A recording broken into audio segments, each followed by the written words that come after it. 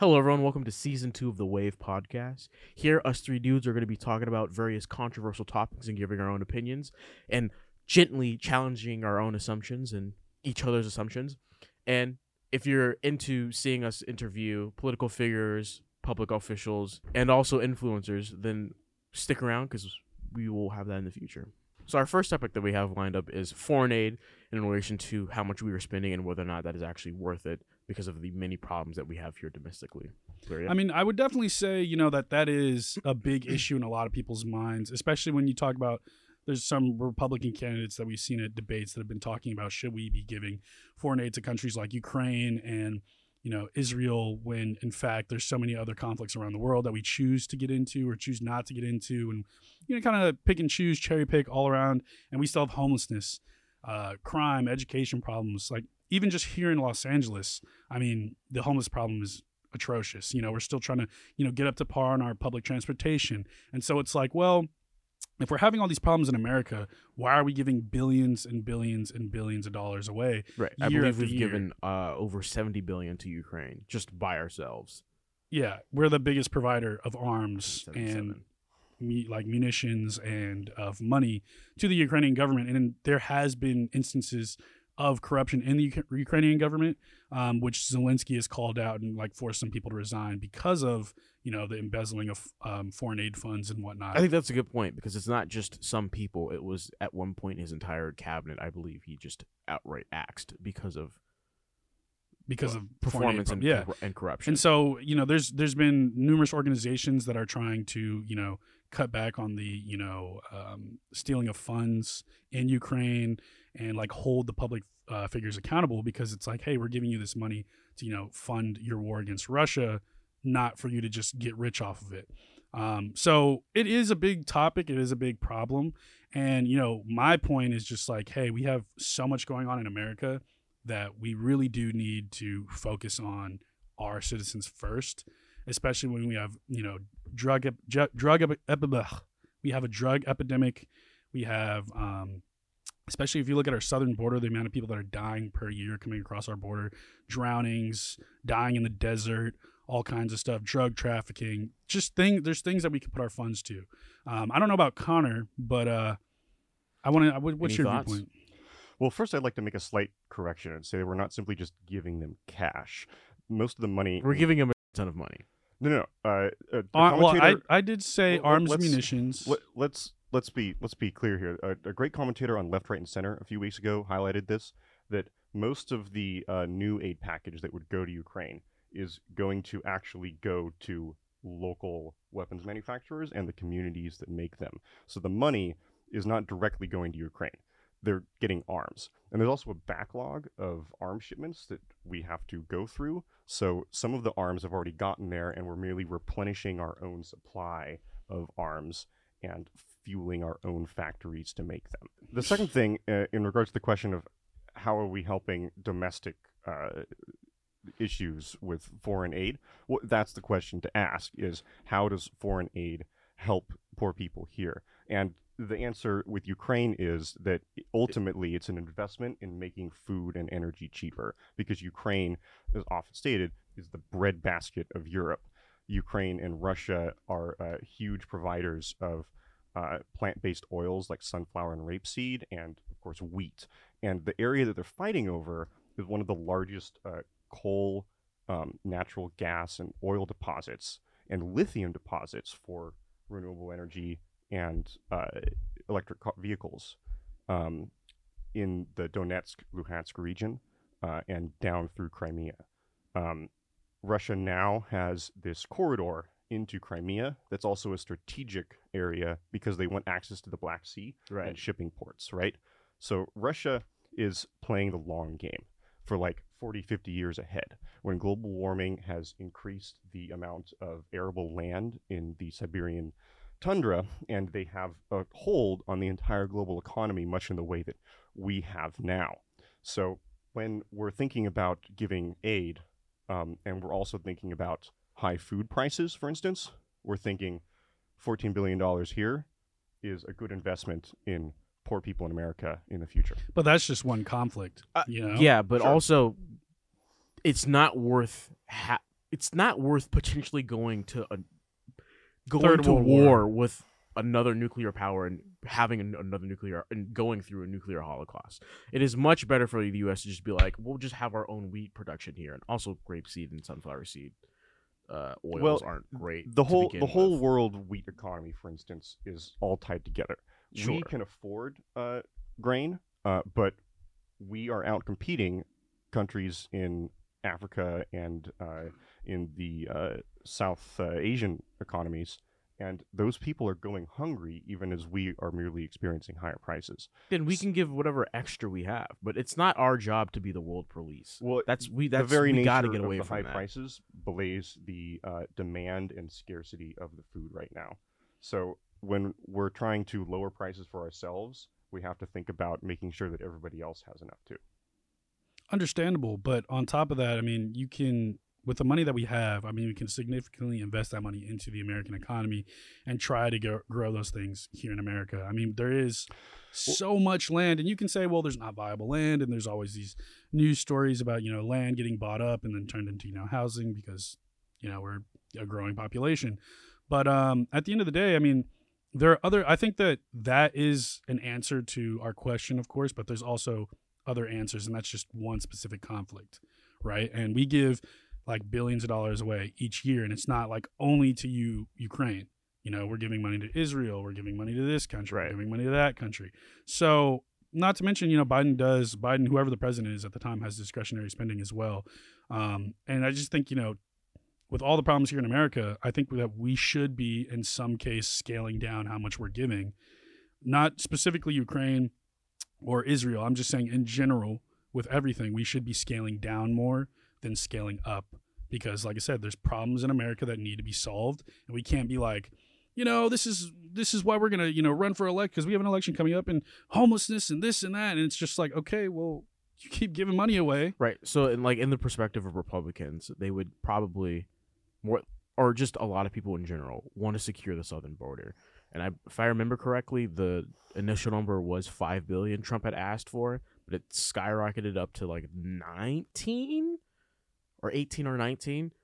A lot of people are going to be like, why are we giving $77 billion to Ukraine? We could have easily just redirected that to the southern border.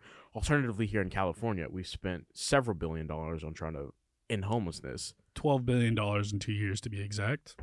It's more. It's more than that 3 years now. ago.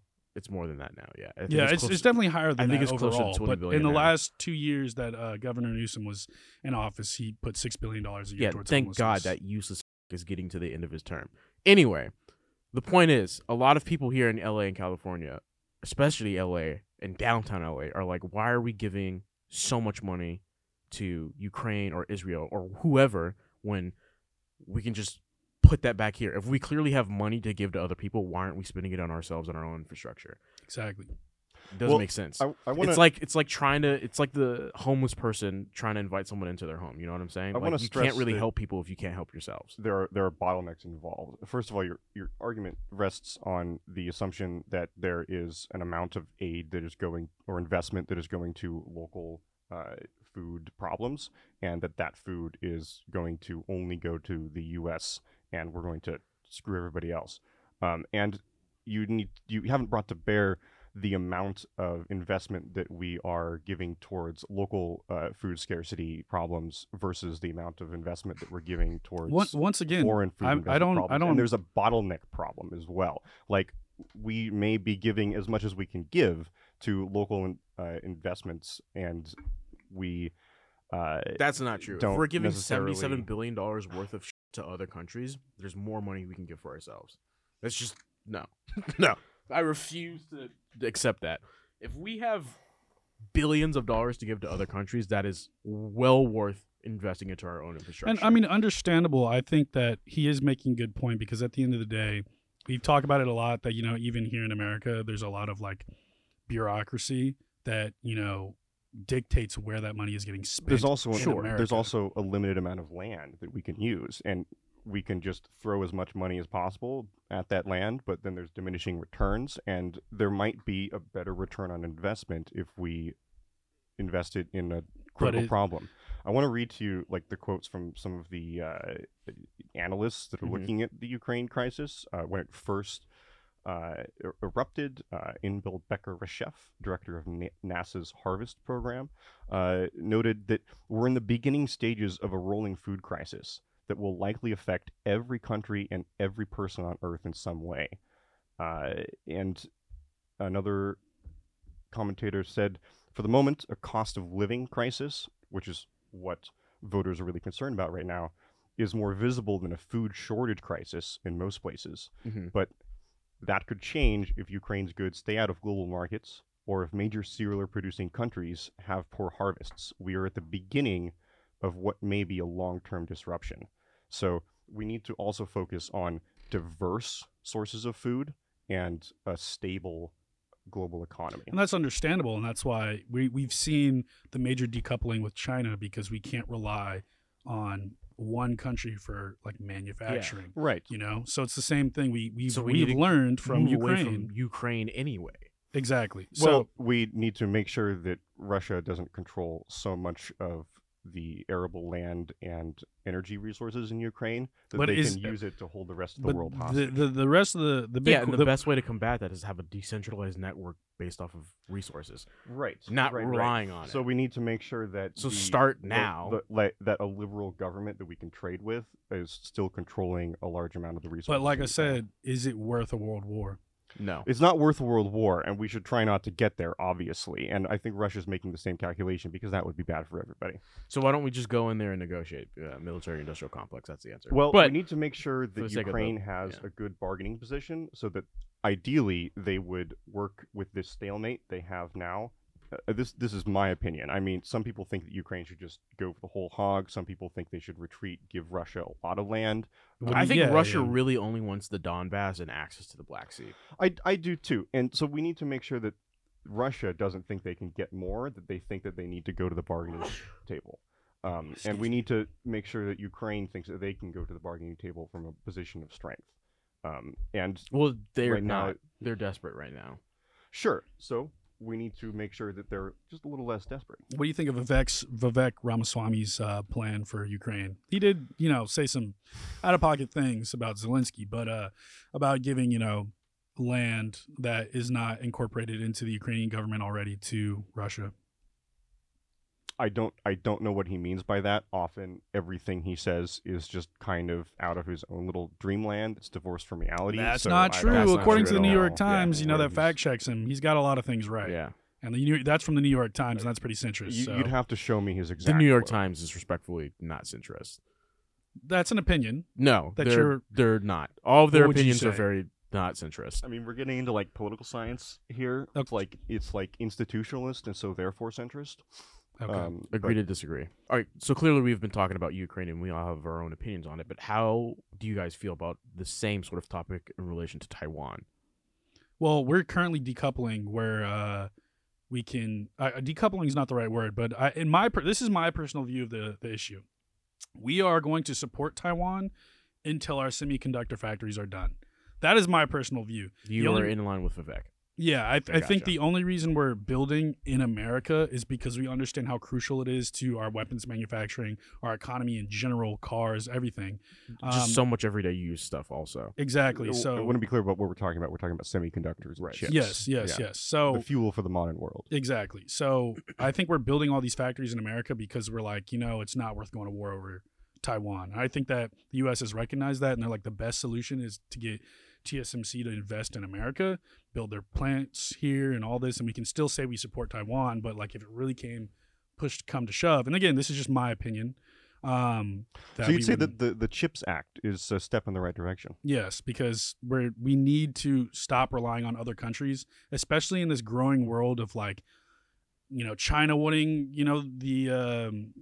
what is it called? The In a world of Southwest assured- Pacific is Yeah. you In know a world of assured mutual destruction, we can't Exactly. keep relying on other people. And that's the thing is we can't, as America, continue to stick up for everybody because in some instances it's just not worth the death toll, the potential for World War III.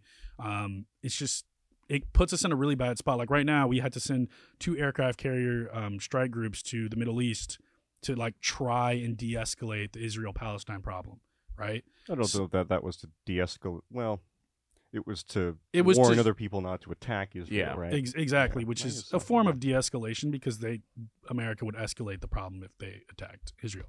So the point is it's the same thing around the world. There's a lot. It's not just it's North Korea, South Korea. It's China and the Philippines and all these different areas. It's Ukraine and Russia. It's Israel, Palestine, and Yemen and Saudi Arabia. It's all over the world. So we have to take a step back.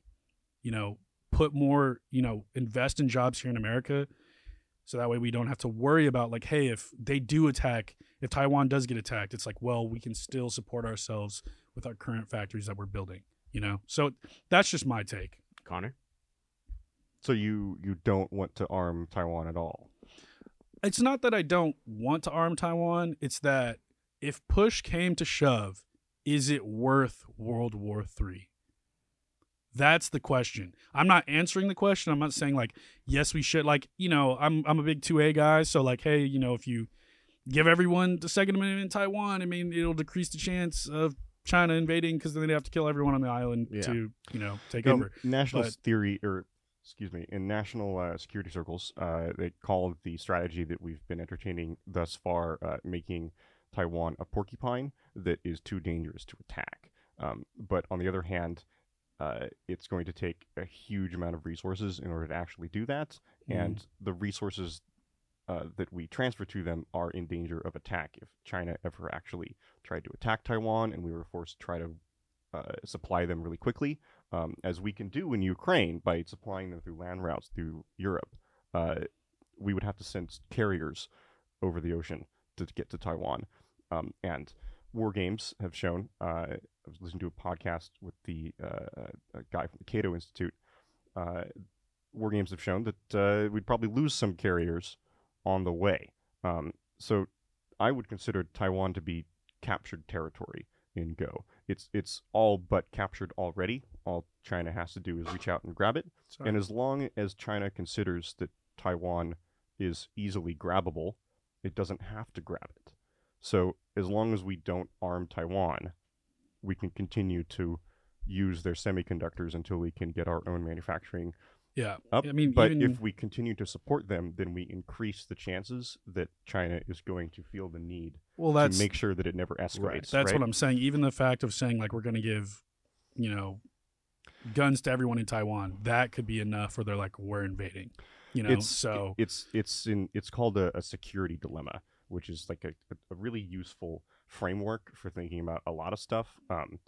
It's when one side takes an action to make itself more secure, like arming Taiwan, and then that in turn makes everybody else feel less secure.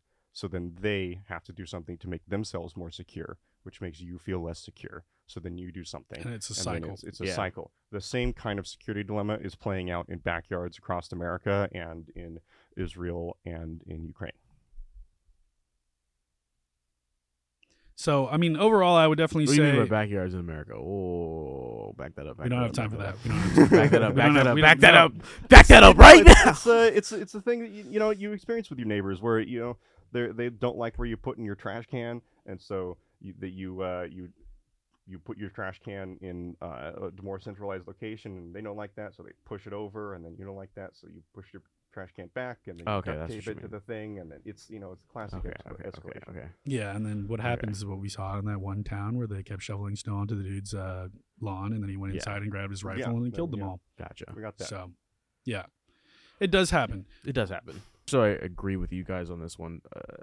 I would love for Taiwan to be able to defend themselves and whatnot, but at the end of the day, that is still also their own responsibility. Yeah, if they were to say the world can't rely on them for this one specific thing that's very important. Yeah, it's just a recipe for disaster. For the Second Amendment point that I was making, they can make that decision themselves and then arm themselves. Like, it doesn't have to be coming from America, but even then, it could still create problems between China. But I think that would be the best solution, because the reason nobody will attack America, like boots on ground, is because it's like there's more guns than people here. Tens of millions, if not hundreds of millions of people that have guns. There's more guns in this country than there are people. So I don't think that's why that is definitely part of it. Because Japan said it in World War II. Yes, that too. But Japan said it in World War II. There's a gun under every blade of grass is what they're a Japanese general. They were only quoted. joking because they really just wanted to, destroy our capabilities for defense, and of I mean, you the could say surrounding, that, but what you would have in America No, is that's a definitely constant, a deterrent. If you're going to invade they a were in country their own and you know security everyone has the capability of fighting back, you're going to be like, maybe I don't want to do that. I mean, it's That's what just very basic what you see in logic. Afghanistan and Iraq and what all that stuff that happened is, if you tried to put boots on ground, then you radicalize the public that lives here, and then Yeah. it's not going to be like, oh, we're banding together and making a military and a militia, and it's just going to be like people popping up here and there, just like constantly, forever and always, because America, bald eagle. Speaking of countries defending themselves in the Second Amendment, what are you guys' thoughts and opinions on the recent Supreme Court case, the U.S. versus Rahimi? Connor?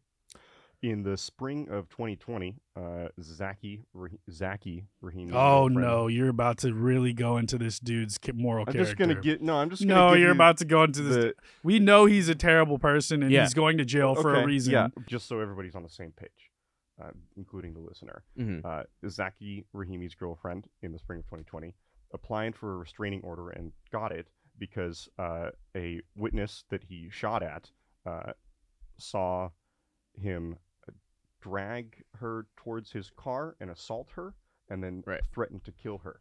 And he shot at the witness. And as part of restraining orders, the federal government makes it illegal to possess firearms. And in a string of public shootings over the next few years, he abused his right to have a firearm. Yeah, there was an instance of his friend's car got declined at a store, and he shot up the store. Right. Yeah. It was a Whataburger. Yes. Yeah. So he was arrested and confined, and then it went.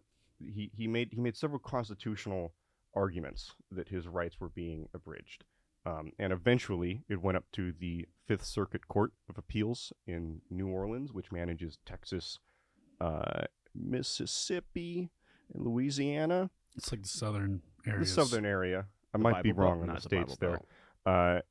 And they said that there is no analog to the law in question in the founding era, which is the central test that the Supreme Court demands of courts from Bruin, which is that there has to be a history and tradition of a gun rights regulation for it to be constitutional. That is the only consideration that they have to make. They deliberately can't make a consideration of the interests, and they can't balance the interests of the parties involved.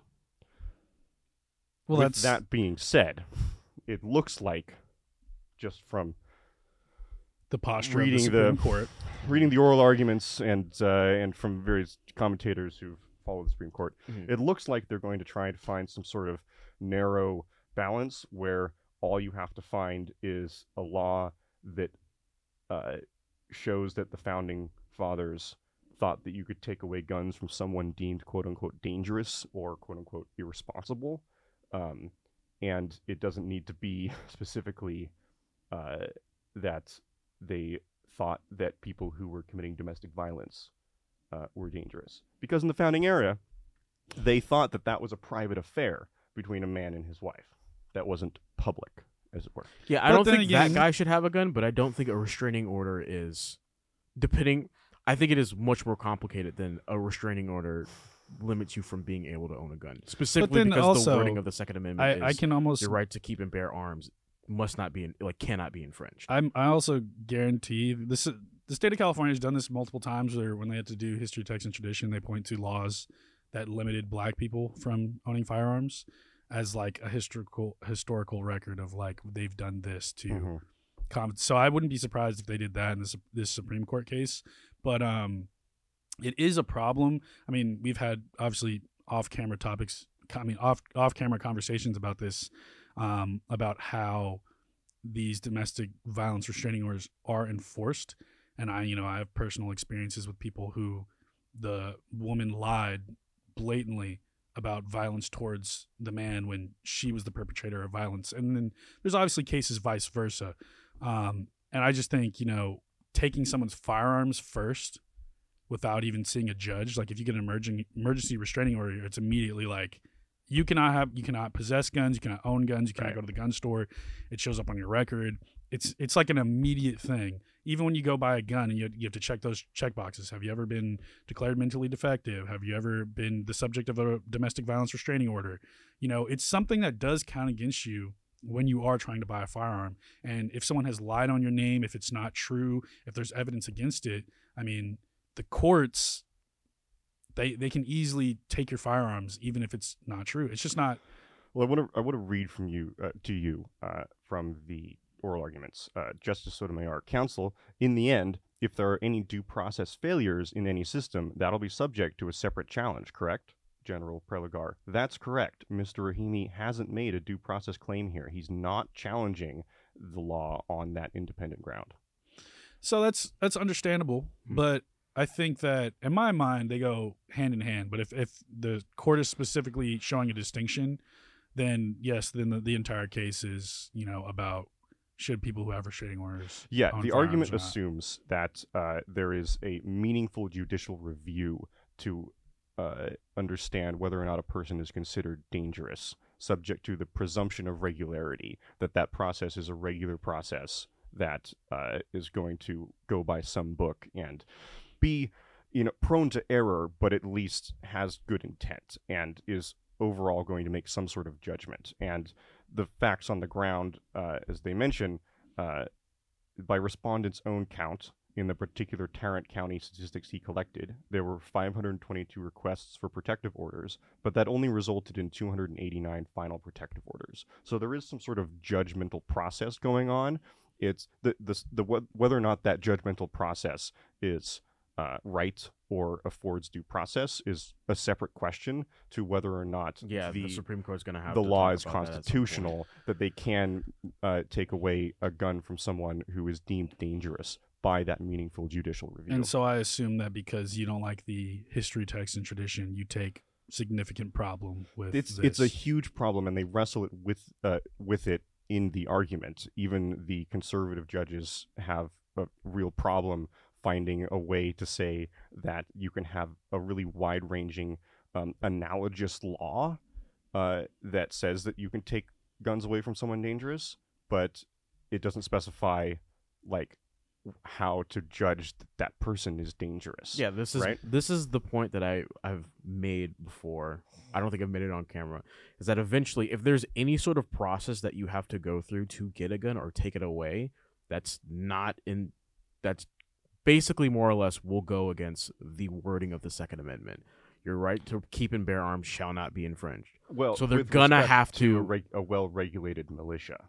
That's the key No. phrase, and No, they make it's and not. they make that distinction in Heller and Bruin. They Don't say care. we're It's not not. saying that you can just have a gun at all times. That We're is what it saying says that in the there are Constitution. limits to it, and the limits are applied in the phrase "a well-regulated militia."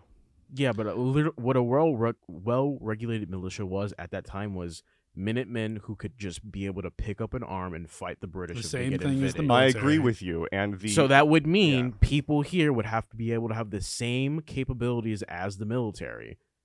exactly. And we I'm currently fine don't. with that. We currently don't. You don't. Automatic You are weapons, not. Automatic weapons I are think. banned. I unless you honestly have tax think stamps if and the Supreme Court stays conservative Class for the 3. next 5 to 10 years, it's going to end up being constitutional carry, and I am perfectly okay with that. I think they might be headed in that direction, but they're having serious problems coming up with a good argument for that because No, of they're not. this If it says you interesting- have the right to keep and bear arms, and it's not, and it shall not be infringed, that's what it says. That's going to have to be the decision. even then, I what think they're going to have problems with is, okay, what about nuclear arms? What about cruise missiles and ICBMs? People Should did have regular cannons. people be able to have grenade that? launchers. Grenade launchers is fine. I mean, hey, you ICBMs, you can buy- probably not. you can buy grenades Yeah. with a tax stamp in America. ICBMs and nuclear bombs, definitely not. I wanna That drill into- sounds like a No, recipe I for have a disaster. point I've been trying to make. Okay. All right. Claria, go Okay. ahead. You can go. So my other point is, I understand that a lot of people don't like, California specifically doesn't like the way that history, text, and tradition basically makes it harder for states like California and other blue states to categorically destroy the Second Amendment. And so I think that there has to be a way in which, the Second Amendment can be preserved. Essentially what we have in this essentially what we have in the state of California is, public interest, so we can just on everything. And it's been time and time again, like they're in the process of banning all handguns. They're in the process of banning all rifles. It's getting to the point where it's going to be like Canada, where they're like, no guns. And we still have the same violence, but no guns. They don't. So but that's yes, the they point. do. Yes, they do. I want The to ask you. the violence has been the I'm same pretty sure in black and brown communities since the 90s, when it was worse, when our gun violence was worse than Texas. I found a It's study. the same communities. I found a study this morning. Also, I can't remember where I saw it. That showed that gun-free zones are marginally the chances of them being violent, like victims whether it be to gun violence, mass shooters or just any sort of gun I want violence you is marginally higher. To send me that study, because I'm looking at the Californian amicus brief here, and it says California's gun safety laws work. The state's gun death rate is the 43rd lowest in the country, and 39% correlation, not lower. causation, buddy. We still have the second most deaths Then in the America. national- Still the second most deaths But in it's- America, according it's- to the CDC. Of course, we have more you're deaths gonna- because there's a higher correlation- population. correlation, and that's not not how the causation. correlation and causation argument No. The works. correlation causation argument makes sense because you can't just say like, oh, we have all these gun laws, so like our rate of violence is lower, so technically they work. Yeah, Chicago. But then Chicago has same, the most strident gun safety laws, and they have the worst crime and the most victims ever. Because what happens is the average citizen does not have the capabilities to defend themselves against. I want you gang- to No, look up it's- the No, actual shut numbers up. on that. The average citizen does not have the capabilities to defend themselves against gangbangers and criminals. Because the criminals who's like, I'm going to rob this guy, clearly doesn't give a shit about And the also, law. So it's they're a going to get flawed- whatever illegal firearm they need. it's a flawed argument to even use the entire state as like, oh, the rate of violence. The rate of violence in Los Angeles is significantly different than the rural areas of California, right? So if you look at our inner cities throughout the country, you'll see that mainly in black and brown communities is where the violence is. If you're looking at everything as a whole, right, and you just say, well, we have 40 million people, so our rate of violence is lower. We still have the second most deaths in America, but, our rate of violence is lower. I mean, you have to, like, actually look and see. Like, you can compare. I think we should be comparing cities, not states. Agreed. Well, the cities have lower crime rates than rural areas across the nation.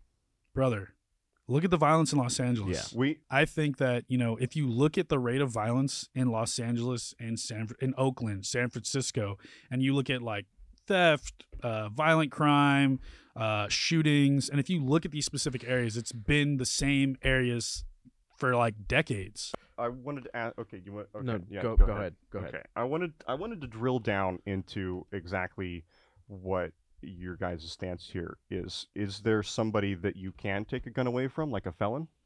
I think. Okay. That's a really bad one because technically you're reformed when you come out of prison, but the system's broken. So if in a perfect What about system, the mentally ill? I think that if you are mentally declared mentally defective, then you shouldn't be able to own a firearm. Does the process of declaring someone "quote unquote" mentally defective, unquote, constitute due process? Yes. But not domestic violence restraining orders. Domestic violence restraining orders. I mean, if you're taking the firearm without, mental health evaluations, without like due process, like allowing them the chance to defend themselves before you take their firearm, then yes, I have a problem with that, right?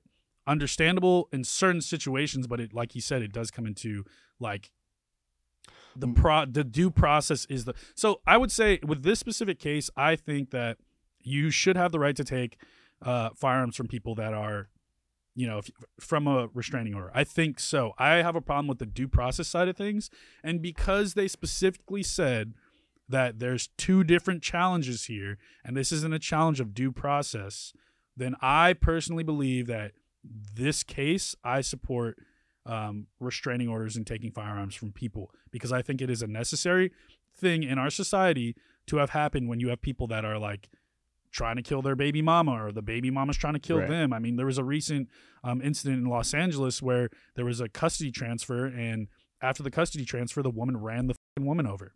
It was like, and the police were there, and it turned into a police chase, crashed the car. It's crazy. So I believe that there should be restraining orders against people that commit violence against others and have demonstrated the ability that they do not have the right to own firearms. Okay? But when it comes to the due process side of things, I think that there are currently problems with the system. While not many, it's probably in the minority. I'm saying probably because I don't know every case across the nation, and I have to look at I don't think statistics. you've given me some anecdotes, but you haven't given me any like statistical evidence or any looks into the process per state of getting restraining orders that you can show. But are I'm unjust. I can only talk to personal experience I've had with friends and family members who have had, even though the restraining order was dismissed after the fact, there was an instance where they were barred from having their firearms when they didn't do anything wrong because someone lied on their So are you name. saying you would like to So- see a higher bar of evidence needed for restraining orders? I think that in any instance, even if you're getting an emergency restraining order, there needs to be significant evidence, not just he said, she said. It needs to be like, okay, this person has, scratches, bruises, this, that. Was this, a mutual fight? Was this a fight on one side? So, Things like that. So I think, again, to close out my side of this, I do not have a problem with restraining orders against people. I have a problem with the due process and making sure that there is a due process. I'd like to ask two further questions on that, and the first one is that it sounds like the problem is that they are weighing the interests of the alleged victim over the interests of the alleged perpetrator. When the alleged perpetrator has a right to self-defense and the alleged victim has a right to self-defense. Correct. Mm-hmm. And towards that right to self-defense, they have a right to a firearm. And so you're saying that there needs to be a really, really high bar to take the firearm away from the alleged perpetrator. No, I just think that there should be I think when it comes to emergency restraining orders, there needs to be significant evidence. I'm not saying this. The nature of it I'm not saying a significantly high bar that's all the way up here and it's unreachable and it's not going to touch anybody. I'm saying for the case that I'm referencing in my mind, where a woman assaulted a man and then 2 days later told the police that he assaulted her. This man almost lost his job, his credibility, his life was almost destroyed because of the emergency restraining order that also barred him from owning firearms, right? All these different things affected this man's reputation. Even though she beat him, he had bruises on his face, scratched, this, that, right? Sounds so like his life was almost ruined, and he wasn't allowed to own firearms because of a lie that a woman told. And when they went to court, she couldn't keep her story straight, and the judge threw it out. So if it was like that in the first place, why is it that the restraining order was granted in the first place? If he had all the bruises, he had all the scratches, and he didn't go before a judge. It was emergency restraining order. She said he did this. He's a man. Done. Maybe emergency restraining orders need to just go straight to a judge. I think they should go before a judge immediately. Yeah. And this case needs to be immediately sought out, and the evidence needs to be presented. It shouldn't be okay, you have a court case in 2 weeks. Right. And also in weeks, today's day and age, it shouldn't be that hard to get camera footage or some sort of thing. I'll say that's debatable. It's for big cities. That's true. The nature of it is an emergency restraining order is the key here. You can't have a perfect process if it's going to be an emergency. You also have to weigh that case against the corollary case in which the woman just says, he beat me, he's a threat to me, and the guy's like, well, you need significant evidence, I'm sorry, and then the guy goes and shoots her. You have to weigh the interests of that party versus the other party. I understand, but think about all the people whose lives already got destroyed because the guy that I'm specifically talking about, sure, he was lucky enough where his job wasn't going to fire him. And they said, we're going to wait. We have the group where people's lives are destroyed because there was a restraining order against them, and then we have the people whose lives are destroyed because they weren't able to get a restraining order, or the people whose lives weren't destroyed precisely because they were able to get a restraining order. You have to ask yourself, which group are you weighing? And in a utilitarian sense, which group is bigger? The people that benefited from restraining orders versus the people who didn't benefit from restraining orders. I mean, there's an argument to be had, and sure, I think that we can definitely come back at a different time. Go look at statistics from all 50 states and territories. I want to say that, at least according to Wikipedia, there are valid complaints about restraining orders and the degrees to which they do not save victims from violence, but also that is in part because they're an imperfect system to keep those people from committing violence on the victims who requested the restraining Understandable, order. And that and- means that the restraining orders aren't too strong. That means they're too weak. More so, they need to be completely restructured rather than too weak. It's addressing some things and not certain There things. are. I think that in general, when it comes to firearms confiscation in the United States, there are significant problems with it. What about red flag laws? Fuck them. No. Let me say this. Nope. Don't care. I believe Sorry, keep in going. what they would call orange flag laws, where there is a due process to take someone's firearm. So if you say, basically, red flag laws state, like, if Sonny and Connor here are like, Pluri doesn't deserve to own a firearm, then the police will come in, take my firearm, and then I will go to a judge later because you guys said so. Now, in some states, there is a penalty when you lie to get someone's firearms confiscated under red flag laws. So you can't own your firearms, because if it's not, I don't want to see it. No, it's jail time. I believe it's a misdemeanor. Nope, should be a felony. Well, I'm I know you're not. This know. is my opinion. But I'm just stating like current ways in which red flag laws have been implemented. And so I personally don't like that because there is no due process. I think that, I think that there should be a duty to report from healthcare workers, people that are in mental institutions like psychologists and whatnot. I think they should have a duty to report people, and then that person has a duty, don't they? Huh? They do have a duty to report people who they would determine are dangerous. They do, but in not all states does that lead to firearm confiscation like we saw in Maine. They were looking for the guy for like weeks, trying to find the guy. That seems like that is a very low bar that someone just says, I think this person's dangerous.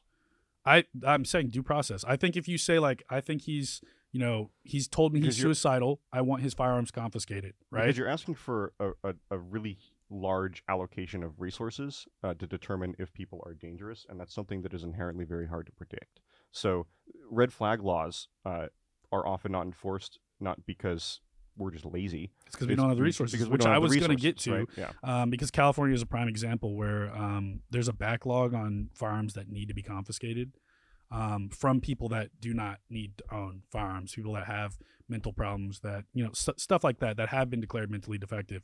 I believe it was NBC or CNBC. They did a good report on it. It will be in the comments for anyone listening or watching. I will pull it up for you guys after the fact. I do not have it on hand, but I definitely think that the orange flag laws, quote unquote, are what we need to go towards. Yeah, I know that I shouldn't get what you you're saying. err on the side of caution?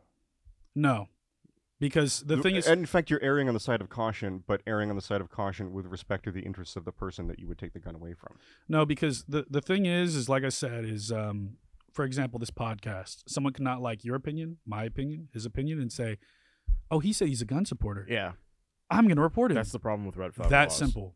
It's that simple. They can do it to public figures, public officials, anybody in the news. Like, they could see a guy use his firearm in self-defense, and then someone could report him and say he's mentally unstable.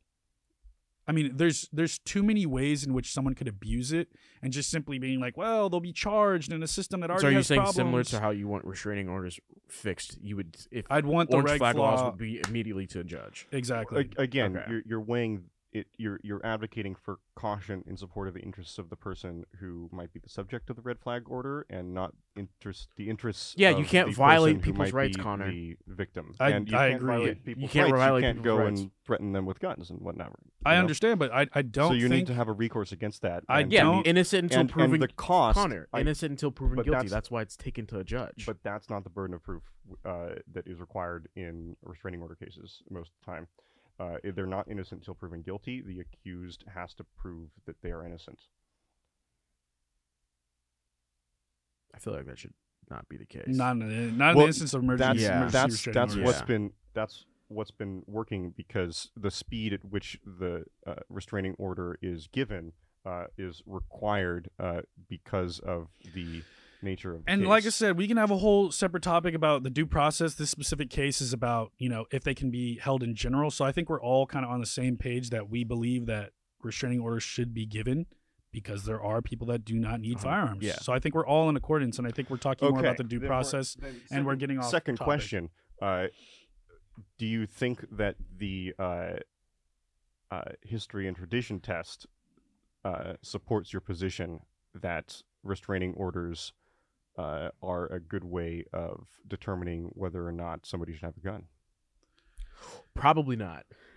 They probably won't. I think let me take a second. So you're asking for if the history, text, and tradition supports the taking of firearms. No, it yes, I think so. It won't. It does. I mean, if you look back to slave times, they were like loitering. They can't own firearms. Like, yeah, but that also can be deemed unconstitutional because of how the Second Amendment is understandable. But if you're looking at history, text, and tradition, there are instances in which firearms were confiscated from people because they were deemed, dangerous. So whether it be through racism, there are historical analogs to point to. Do you not have any sort of concerns about it being misused today? Of confiscating people's firearms? Yeah, in the same sort of sense. Because that means that there is a history and tradition of taking guns away from people because the general public deems them scary. And that means that they don't have to have due process. I think that you're watering that down like a mother, okay? Like, I think at the end of the day, there are people in society that should not own firearms, whether because they have mental problems, whether they are murderers, killers, drug dealers, whatever, that have demonstrated the ability to not own firearms because of how they have harmed people in society. Okay.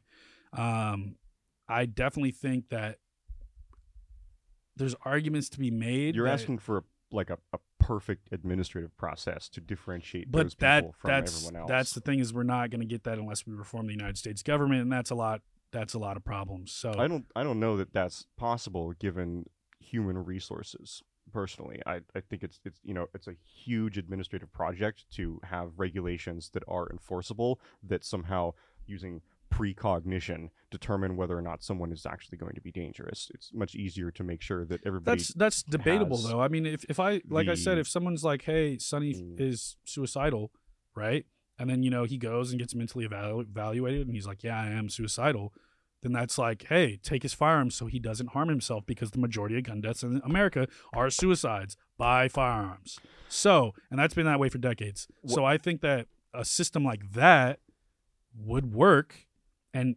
does work. There's a lot less of a chance of your rights being violated, for sure. Just go before a judge is all I say. The video explainer that you sent me said that the question at the heart of the case was who is the people when it says we the people of the United States. Mm-hmm. And that was a question that they brought up in the oral arguments. Justice Jackson. Ketanji Jackson? Yeah. Oh. And in your view, with respect to domestic violence, she's asking the guy who is up there, Mr. Wright, who was arguing for Rahimi's case, are we looking for history and tradition in the Reconstruction era about how regulation was happening in the circumstance of domestic violence, or no?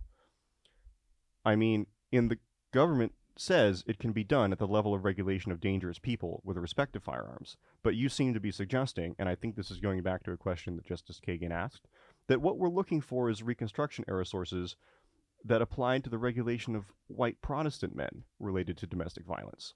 Is that the sort of level that we were focused on when we're trying to find a history and tradition? Mr. Wright says, I may not have been clear before, I think it's the founding era and not the Reconstruction era when we're talking about the federal government. And Mr. Wright goes on to say, it has got to be the people, someone who would have been understood to be a part of the people, a rights-holding citizen of the United States. But as we know, not everybody in the United States was a rights-holding citizen of the United States, not even women at that time.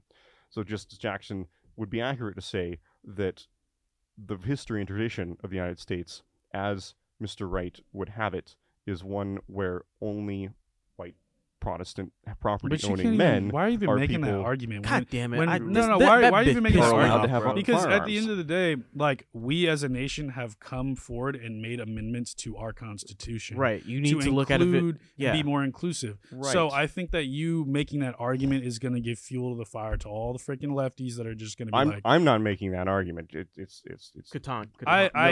It's not Jackson that's making that. It's Wright that's making that argument. That we should focus on that. I understand, but I think that when they are referencing the right of what was when it, he's right? talking about the fund, he's saying applying that to everyone. Exactly. He's saying how things were back then, but with the modern day, but with all the adjustments to the Constitution. Exactly. Her being like, but it's just about white men, is fucking because stupid it's and the annoying. history and tradition, but also our tradition and history.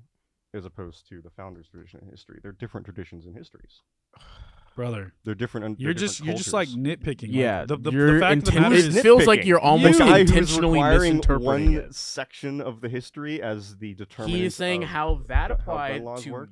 to right-bearing citizens, Yes. and we are all right-bearing citizens now. Thank you. It's know? not like only Well, white there's dudes. not a history and tradition, according to him, of everyone having right bearing. Brother, man. being right He's saying it's not about a specific race or gender. It is. Were you a U.S. But citizen? it was at the founding time. Shut At up for that 2 seconds. time. Hold on, wait. Uh-huh. He's saying, were you a U.S. citizen there? Yet, at that time, were they U.S. citizens? Yes. What were their rights and how was it? How were things run back then? Uh-huh. In terms to U.S. citizens, okay, everyone's a U.S. citizen now. Sure, yeah, great. How does that apply now? Exactly. That's the question. I don't think it does. You don't think it does. I don't think that the history and tradition question. I think Constitution. Is a good test. it's. But see, I think it's a here's great the, test. Here's the problem: is that the problem that I have with all this interest balancing stuff is that people that have their own predisposed opinions, for example, judges like the Ninth Circuit and all the BS that they're doing right now, where they're breaking rules so that way they can take up cases and skirt around the Bruin decision, right? Just like the Seventh Circuit.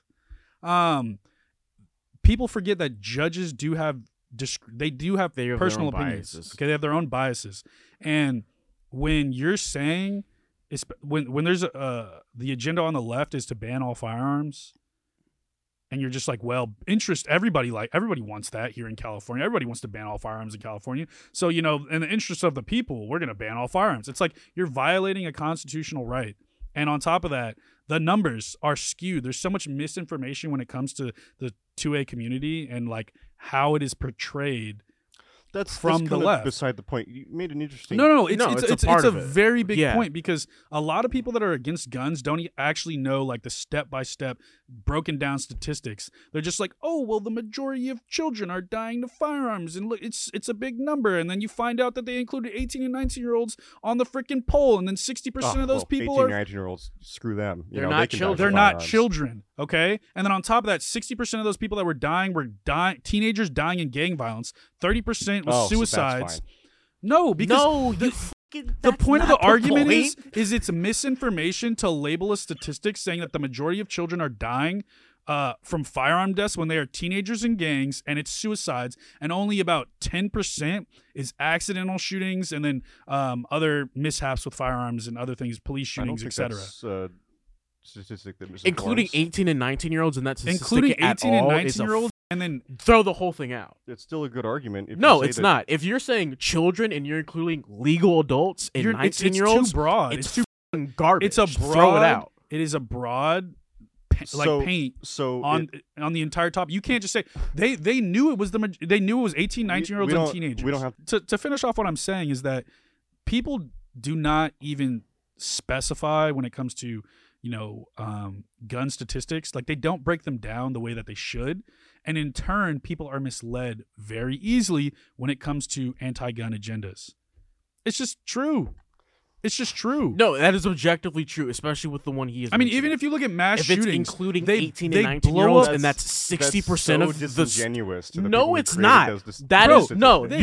You're objectively wrong. If he is citing a statistic and saying, "Oh, look at that, they included legal adults in a statistic about children," the whole thing's They're fucking not bunk legal and adults throw if it out. They're below 18. No, in the statistic, In the you read statistic. the statistic. 18 and 19-year-olds were included in that statistic. 18 and a 19-year-olds. statistic They're about still- children. they're They bad included. They're not. They're not You're- fully developed people. no, Bro, see, And but it doesn't this change is, the fact that it's still a problem. No, you're fucking changing definitions. You're wrong. I also want to No, see this no, statistic. I no, also want you're to wrong. have You are this objectively source wrong. in Caven, front of me come in out order to here. discuss it. You're objectively wrong. If this is a study specifically talking about children Children. in the legal definition, and 60% of those are 18 and 19-year-olds, the whole thing's a garbage I wouldn't say wasn't talking 60%. about I'm it if saying it's the majority 16. of the teenagers that are dying are. Can you give me the Oh, yeah. statistic so There I you can go. actually Go to the talk about it? CDC. Go to the CDC and look at the statistic right now, and then go to the specific points on that statistic. CDC. Okay. Look, they're the ones who have this. The majority of children are dying from firearms. Google that and then put CDC after it, and then look at the specific numbers of the statistic.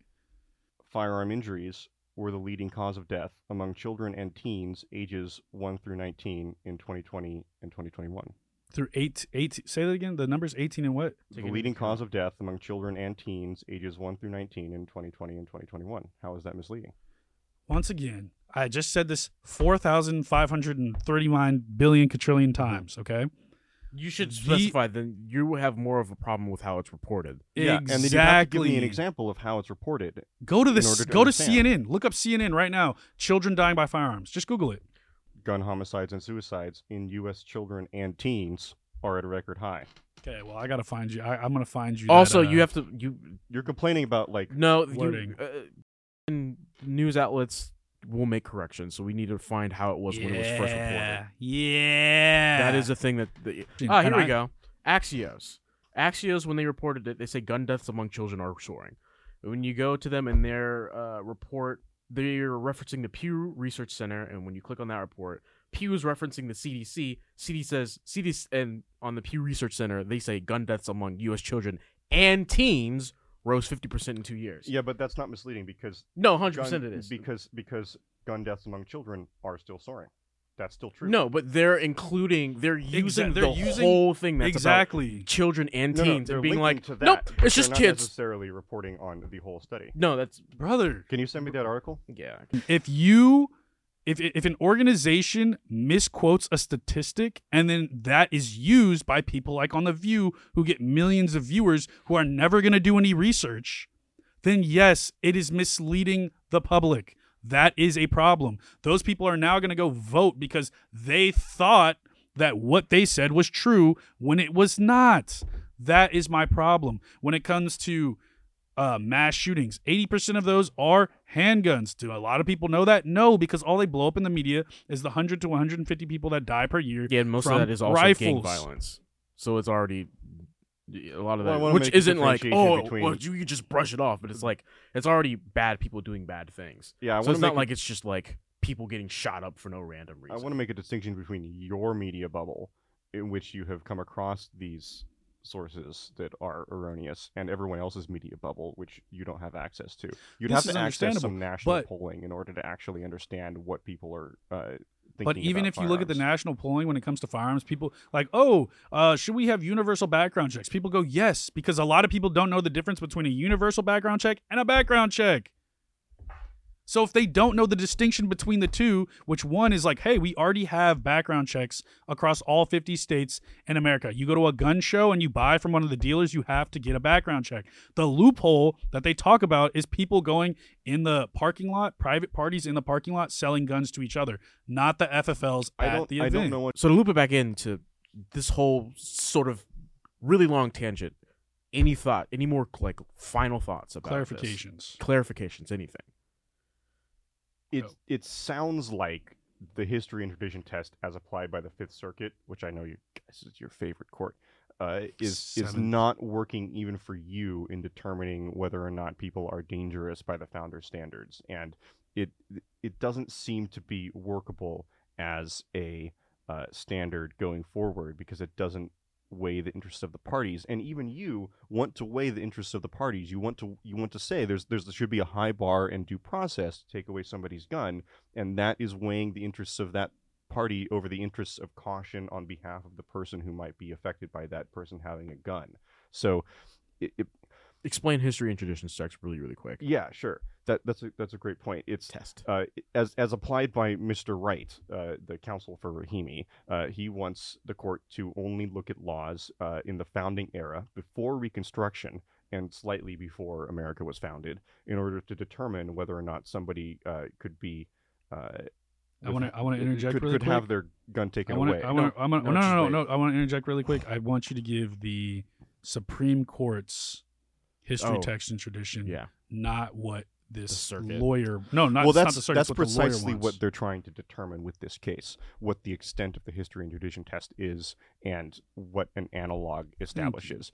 And it's hard to do because in Bruin there were analogs for New York's gun law. I mean, the gun law itself that they struck down was 120 years old or so. So they're really going to have to walk a really fine line in trying to determine what constitutes an analog. And there's no way that they're going to do that without causing them a whole lot of headaches with further court cases. There's already a ton in the pipeline around gun rights that you guys have referred me to as well. Gloria, any final thoughts, questions, or comments that you have about specifically what we said in relation to this case? I would definitely agree with Connor on a lot of points there that, we do have issues with history, text, and tradition, and that this court case does need to define how far, how long, can you do this, can you do that, are we using recent, all these different things need to be defined. And I don't think that it necessarily means that we can't use history, text, and tradition. I'm simply saying that it needs to be defined. So I like Bruin, and I want them to define it better so that way we can accurately assess other Second Amendment cases and other cases going forward. Well, I'm pretty sure that it's specifically for the Second Amendment.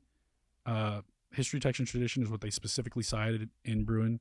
So they're talking about Second Amendment cases as a whole. Mm-hmm. So that was really my only point. I think that Connor's saying, like, we he's right. We do have differences on how we think history, text, and tradition should be applied.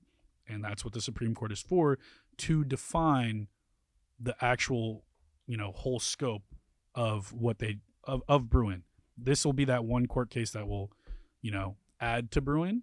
And there's more, like you said, down in the pipeline that need to be clarified. So that way we don't have this constant rehash. Yeah. How far back are they going to? Yeah. I feel similarly. They're going to have to figure out specifics and how far back they go and when for each case. And I think ultimately it's all just going to end up with constitutional carry as the final end result. That's probably not with this particular case, but eventually down the line because of just how the Second Amendment is worded.